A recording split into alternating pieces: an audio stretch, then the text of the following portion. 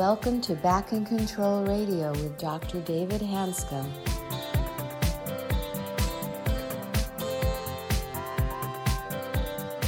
Hello, everybody, and welcome to another episode of Back in Control Radio with Dr. David Hanscom. I'm your host, Tom Masters, and returning to the show today is Dr. Allan Abbass. He's a professor of the Faculty of Medicine and the founding director of the Center for Emotions and Health at Dalhousie University in Canada. Welcome. Thanks, Tom. I would like to welcome Allan Abbass back to our podcast. He is a professor in the Faculty of Medicine and founding director of the Center for Emotions and Health at Dalhousie University in Canada. He's a leading teacher and researcher in this area of short-term dynamic psychotherapy, having provided over 300 invited presentations and 250 publications. His most recent book, Hidden from View, Clinicians' Guide to Psychophysiologic Disorders, is now published in several languages. So, Allan, welcome back to the podcast, and I'm excited to have you on, as you know, for many reasons. But we finished up our last podcast with just touching on this, what's called short-term dynamic psychotherapy. And I know you yourself have some back issues and combination of exercise and understanding these concepts. You're back playing basketball, which is exciting at age 59. So I'm impressed by that. So what I really would like to focus on, you mentioned just really briefly review how you came to this awareness of this tool. Yeah, so I was working in the emergency department and as a family doc, and I was just finding so many patients coming in who had somatic symptoms, physical symptoms, that I'd evaluate them and test, and I could never find any answers. So I was just really frustrated that I knew there was something else going on with these patients, but I didn't know how to deal with it, how to evaluate it. And then I ran across a form of short-term psychotherapy developed by Dr. Habib Davelu at McGill University, and found I could do a second-year residency. So I went ahead and did that and started to work with this treatment model, which really is involved with mind-body emotional processes.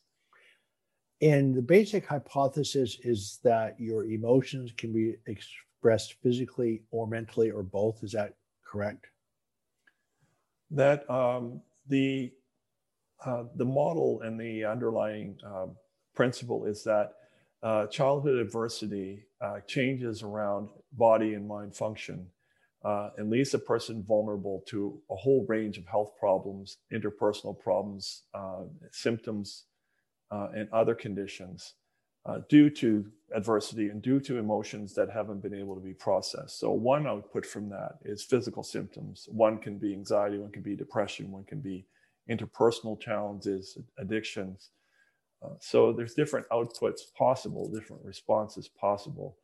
But one is certainly is physical symptoms, leading the person to emergency, to hospital, to have chronic pain and other conditions.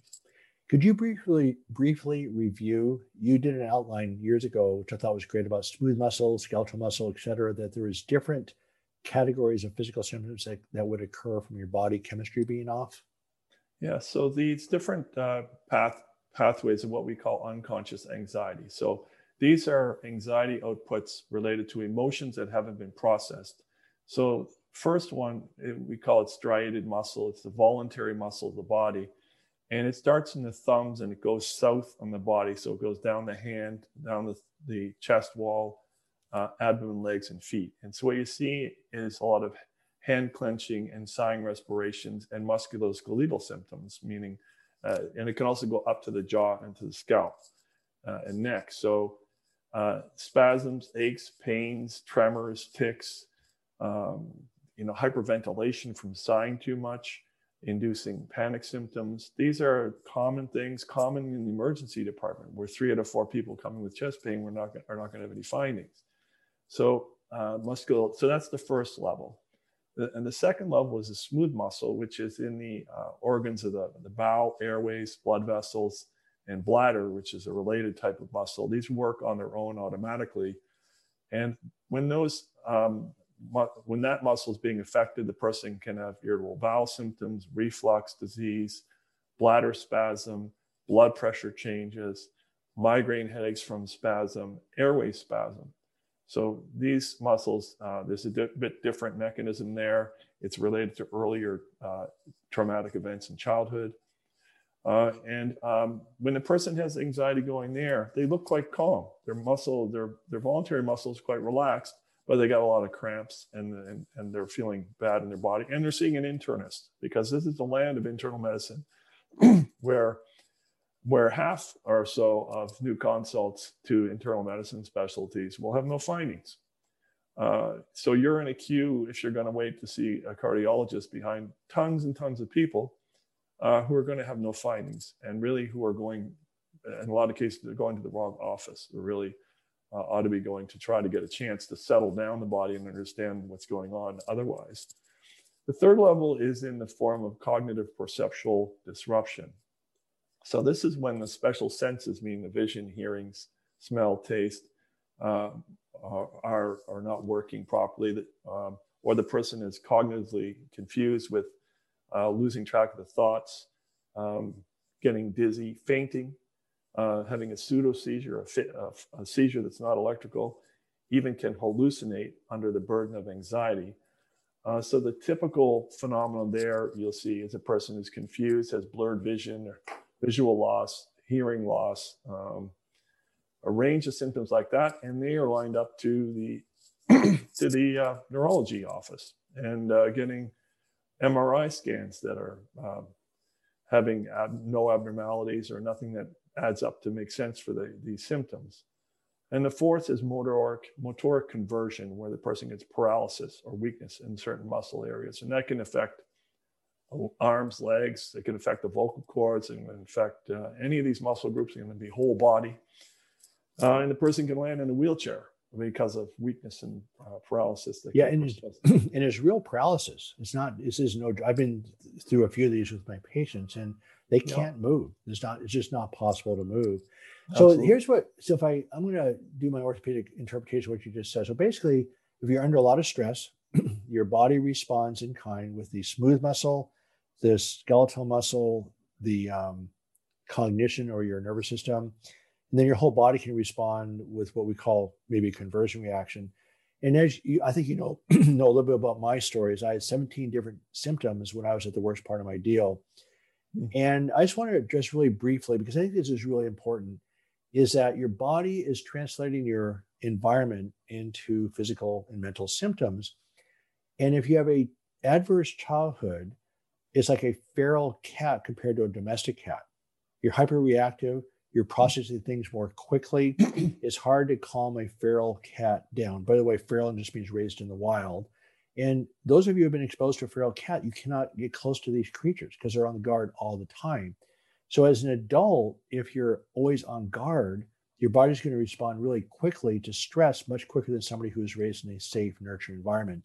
So I'm going to say something. I know you're a psychiatrist, but it's not really psychological. It's just a direct link to your nervous system. Yeah. So that's definitely a very clear way to say it as well. So there's the autonomic system is reset at different levels, and but the good news is you can reset it again. Right. You can correct that. And you can correct it with a variety of things that you do. If you say more top down or behavioral on the sort of like changing around thoughts and behaviors and going into feared areas and doing things to challenge oneself, forcing the body into a settled state. And you can do it sometimes from, if you say top up, meaning processing emotions that are somewhat tending to activate the autonomic nervous system, that are kind of unspoken feelings about things, stored up sadness, stored up pockets of anger toward people that hurt a person, and guilt about that anger, the mixed feelings. So the two different kind of lines of approach, and sometimes both. So sometimes people will respond to a treatment like ours. Pain is markedly reduced, mostly stops, but then there's still behavioral issues. There's still habits. There's still things they need to do different to get things settled and to work, exercise, train the mind and body in other ways. So maybe to illustrate these short-term dynamic psychotherapy, let's say you met me 20 years ago when I was in the midst of my own chronic pain. I was having migraine headaches, my feet were burning, my ears were ringing, I had stomach issues, back pain, neck pain, anxiety, depression. I had it all. Because I walk into your office Yeah. And I'll just cut to the chase. I had a horrible childhood, very abusive. So what do you do with me? What is this? What does this short-term dynamic psychotherapy approach do? So when a person comes in, I'm looking to see, first of all, how they're responding to the potential of an attachment with me and a collaborative team working together. Okay. Because that there will harken back to any attachment things from childhood. Any leftover business from that is going to come up in that moment, and it's going to manifest as these patterns of unconscious anxiety. So, for example, can you define attachment for us? Yeah, attachment is sort of a potential for a secure, collaborative, caring event or sustained process between two people. I'm just going to put it in that way to make it. But as a kid, I didn't have much attachment. I had sort of non-attachment, right? So if I wasn't attached as a child in an abusive environment, how can I develop an attachment to you? Because we're all wired to have a drive for attachment in any moment. Unless something's damaged, we want to attach. We're built to attach. Okay. So it's automatic. It's natural to do it. So the drive for attachment is enough to bring any feelings about when that was thwarted and frustrated in the past as a kid, when you try to attach to a dad who was neglecting or whatever, those feelings get activated very quickly when they come in the office. So what do I see? I might see tension in the muscles. I might see the person's nauseated before they come in. They have stomach upset. I might see that they can't think clear or their vision's blurring. Or I might see them just guarded and detached and frozen and going away, automatic. So they're coming in for help, but at the same time, walls are coming. So I respond to those things. I don't respond to, and I don't necessarily take much of a history right away. If they come in with these things, I respond right away to that. I'll say, I notice your body's doing this when you're coming in. What's happening, causing that to happen? What kind of feelings come up to make your body do this or whatever it's doing? Now, if the anxiety is in the stomach or causing confusion, the first thing I do is bring down the anxiety. So I'll do that by kind of grounding techniques. I'll do a little bit of just ask them to notice their body, which brings in some reflective centers and has a settling effect. And then when they settle, the anxiety will tend to go in the muscles and they're nice and solid and toned again. And then I can start asking about emotions. When the person's already having stomach symptoms, I can't start focusing there. They'll get worse. So I have to regulate, help them settle, then go back up when they're settled. So what I'm doing there is I'm educating them on the fly about what attachment does to them, what emotions do to them, and help them see a pathway forward. I'll tell you, by 10, 15 minutes, people feel hopeful. They feel better, even if they've been discouraged in the medical system for 20, 30 years. They're interested, okay? Even though they're tense or uncomfortable, they want to do something. So that's the beginning of the process. So you don't spend a lot of time explaining, you really just go to work. Yeah, I explain more if it's in the stomach or in causing confusion. I'll do a little bit more, we call it recapping, but it's short bits of education on what's going on. So when you say dynamic psychotherapy, it means you're just actually allowing them to feel emotions and sensations and connecting the two. Is that a fair assessment? Ultimately, the objective is to feel what needs to be felt so that the next time they attach to someone, they don't get unconscious anxiety and they don't have symptoms going on in the body. So that trying to clear out those past emotions by experiencing them and removing the unconscious anxiety about those emotions. So you can say that unconscious anxiety is about fear of aggression going out. And so the body clamps unconsciously to hold in, or it gets into the stomach to shut down, or it gets into confusion so that everyone is safe and fine, or paralysis is the ultimate. So, work with a person who's, whenever the feeling of anger was coming up, thinking about his mother, his left arm was going almost paralyzed. Okay. It's like as if and when he finally was able to feel anger come up in his body, he had anger in both hands with an urge to grab the mother, and then a terrible guilty feeling about this. This is an old feeling from childhood that he had suppressed these emotions of wanting to hurt the mother because he loved the mother. So he was going paralyzed on the way to those feelings over and over. Now, when he felt that feeling once, he stopped having any more arm symptoms. It just completely stopped. So these are body. Yeah. So it happens pretty quickly. It can happen automatic. It can be persistent. So some people get a persistent stopping of activated emotions. And other times it's episodic. It just comes and goes. And the person, for example, get an argument with their wife, and then they're in emergency because they've lost the vision in one eye. Okay. Right. And then by the time you interview them and talk a bit, it's gone away. It's all better. Right. Yeah.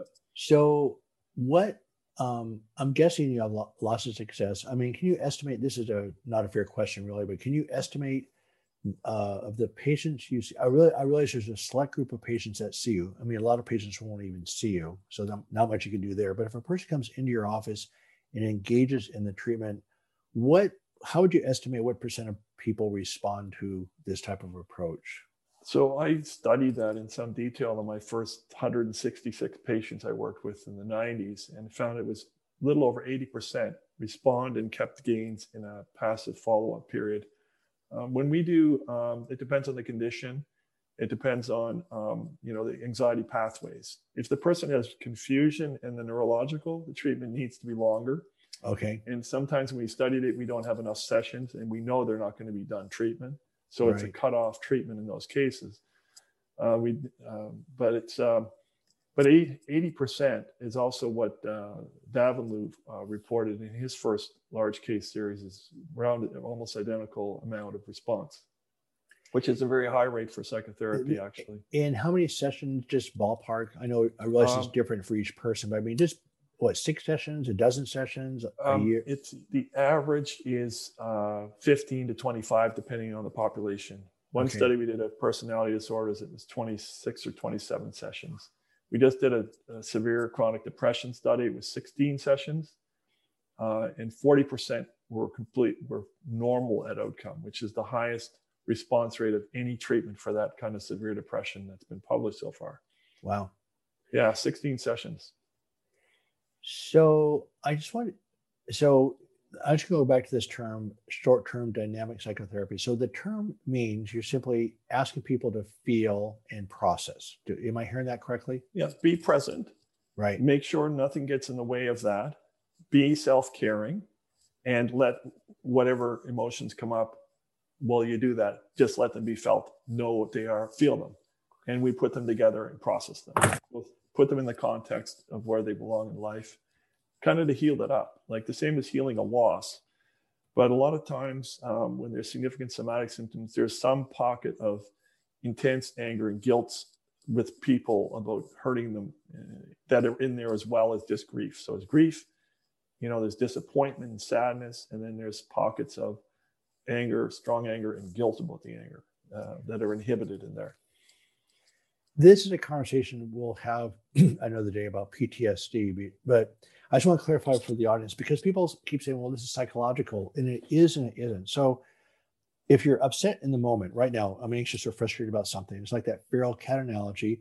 It's just something right now reminds you something in the past that was dangerous, right? Yeah. So, yes, you can. So and in the case of, if you've been hurt by people, the incident that causes the stress is people. See, so it's a people trauma. Right. Childhood adversity is people trauma. Right. So like parents and siblings and the neighbor who battered you and all this stuff, those are people-induced trauma. Means that every time you meet a person, that could crop up and get showing up in the body and showing up into a variety of symptoms.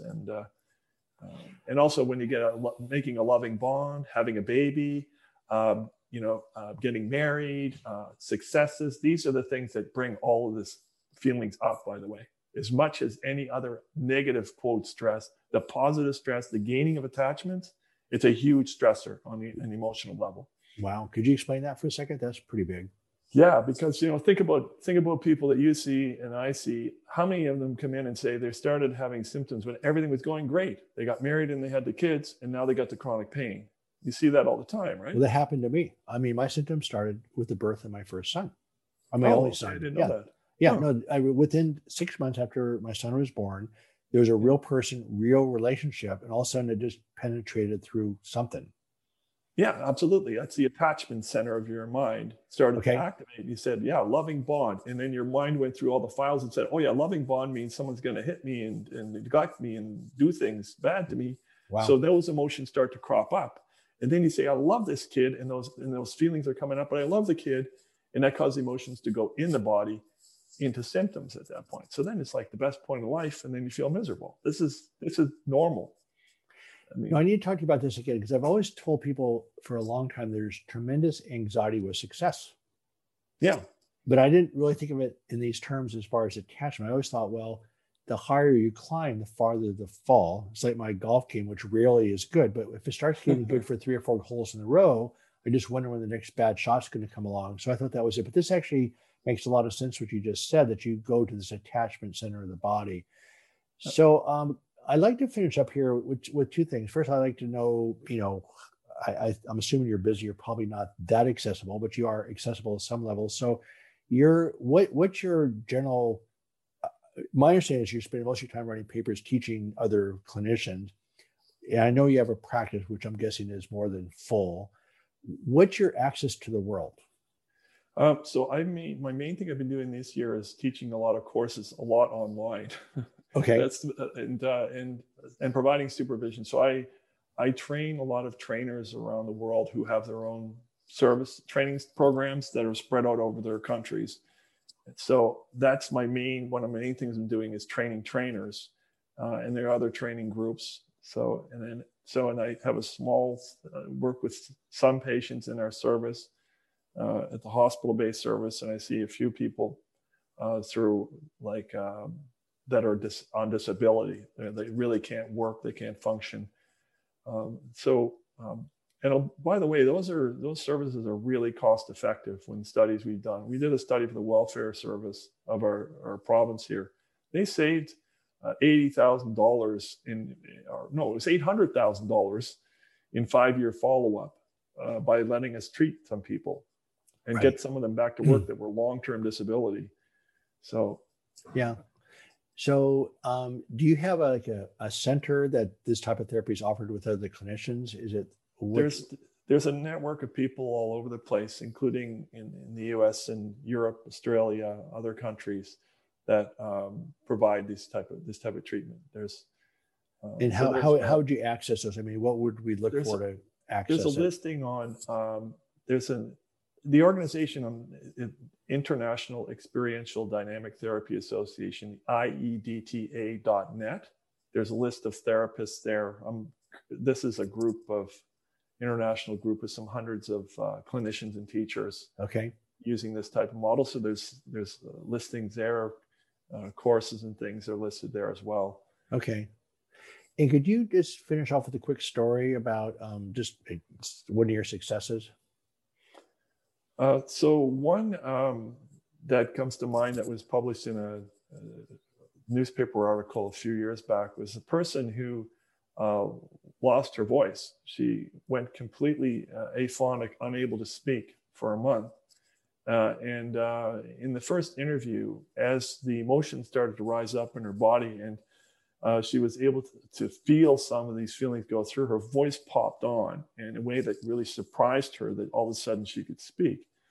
But when she started to speak and when those emotions came up, it opened a huge amount of trauma that she was going through, having been abandoned, abused, and then taken away in childhood. And then when she grew up and then had a daughter at the same age that she was traumatized, that's when she started to fall apart. Wow. You see, the age of the trauma starts to reactivate all these things. And when her son became big and strong, that activated fear as well. So she started to develop multiple types of symptoms, and that had gone on for years. And we worked together. We had 30 or 40 meetings, and she did well, working, sustained gain on the voice, able to speak, able to function, more healthy relationship with the kids. And I mean, so that's like one kind of example of a person who had suffered a long time. I think she had 100 emergency visits. Wow. In the 10 years before treatment. And she basically came out of the medical care system. Yes. Yeah. No. We see the same thing. We come from a different approach, and I think that for each person, different approaches work differently. But this is a wonderful resource. I'm pretty excited about it. So we've just touched the smallest tip of the iceberg of Allan Abbass. And so we'll have you back. There's lots more things I want to discuss. So this is really wonderful. And I really appreciate the time you spent with us. Thank you. That's great. Thanks for having me. I'd like to thank our guest, Dr. Allan Abbass, for being on the show today and explaining short-term dynamic psychotherapy and sharing examples of how it is used in practice. I'm your host, Tom Masters, reminding you to be back next week for another episode of Back in Control Radio with Dr. David Hanscom. And in the meantime, be sure to visit the website at www.backincontrol.com. Thanks for listening today, and join us next week for Back in Control Radio.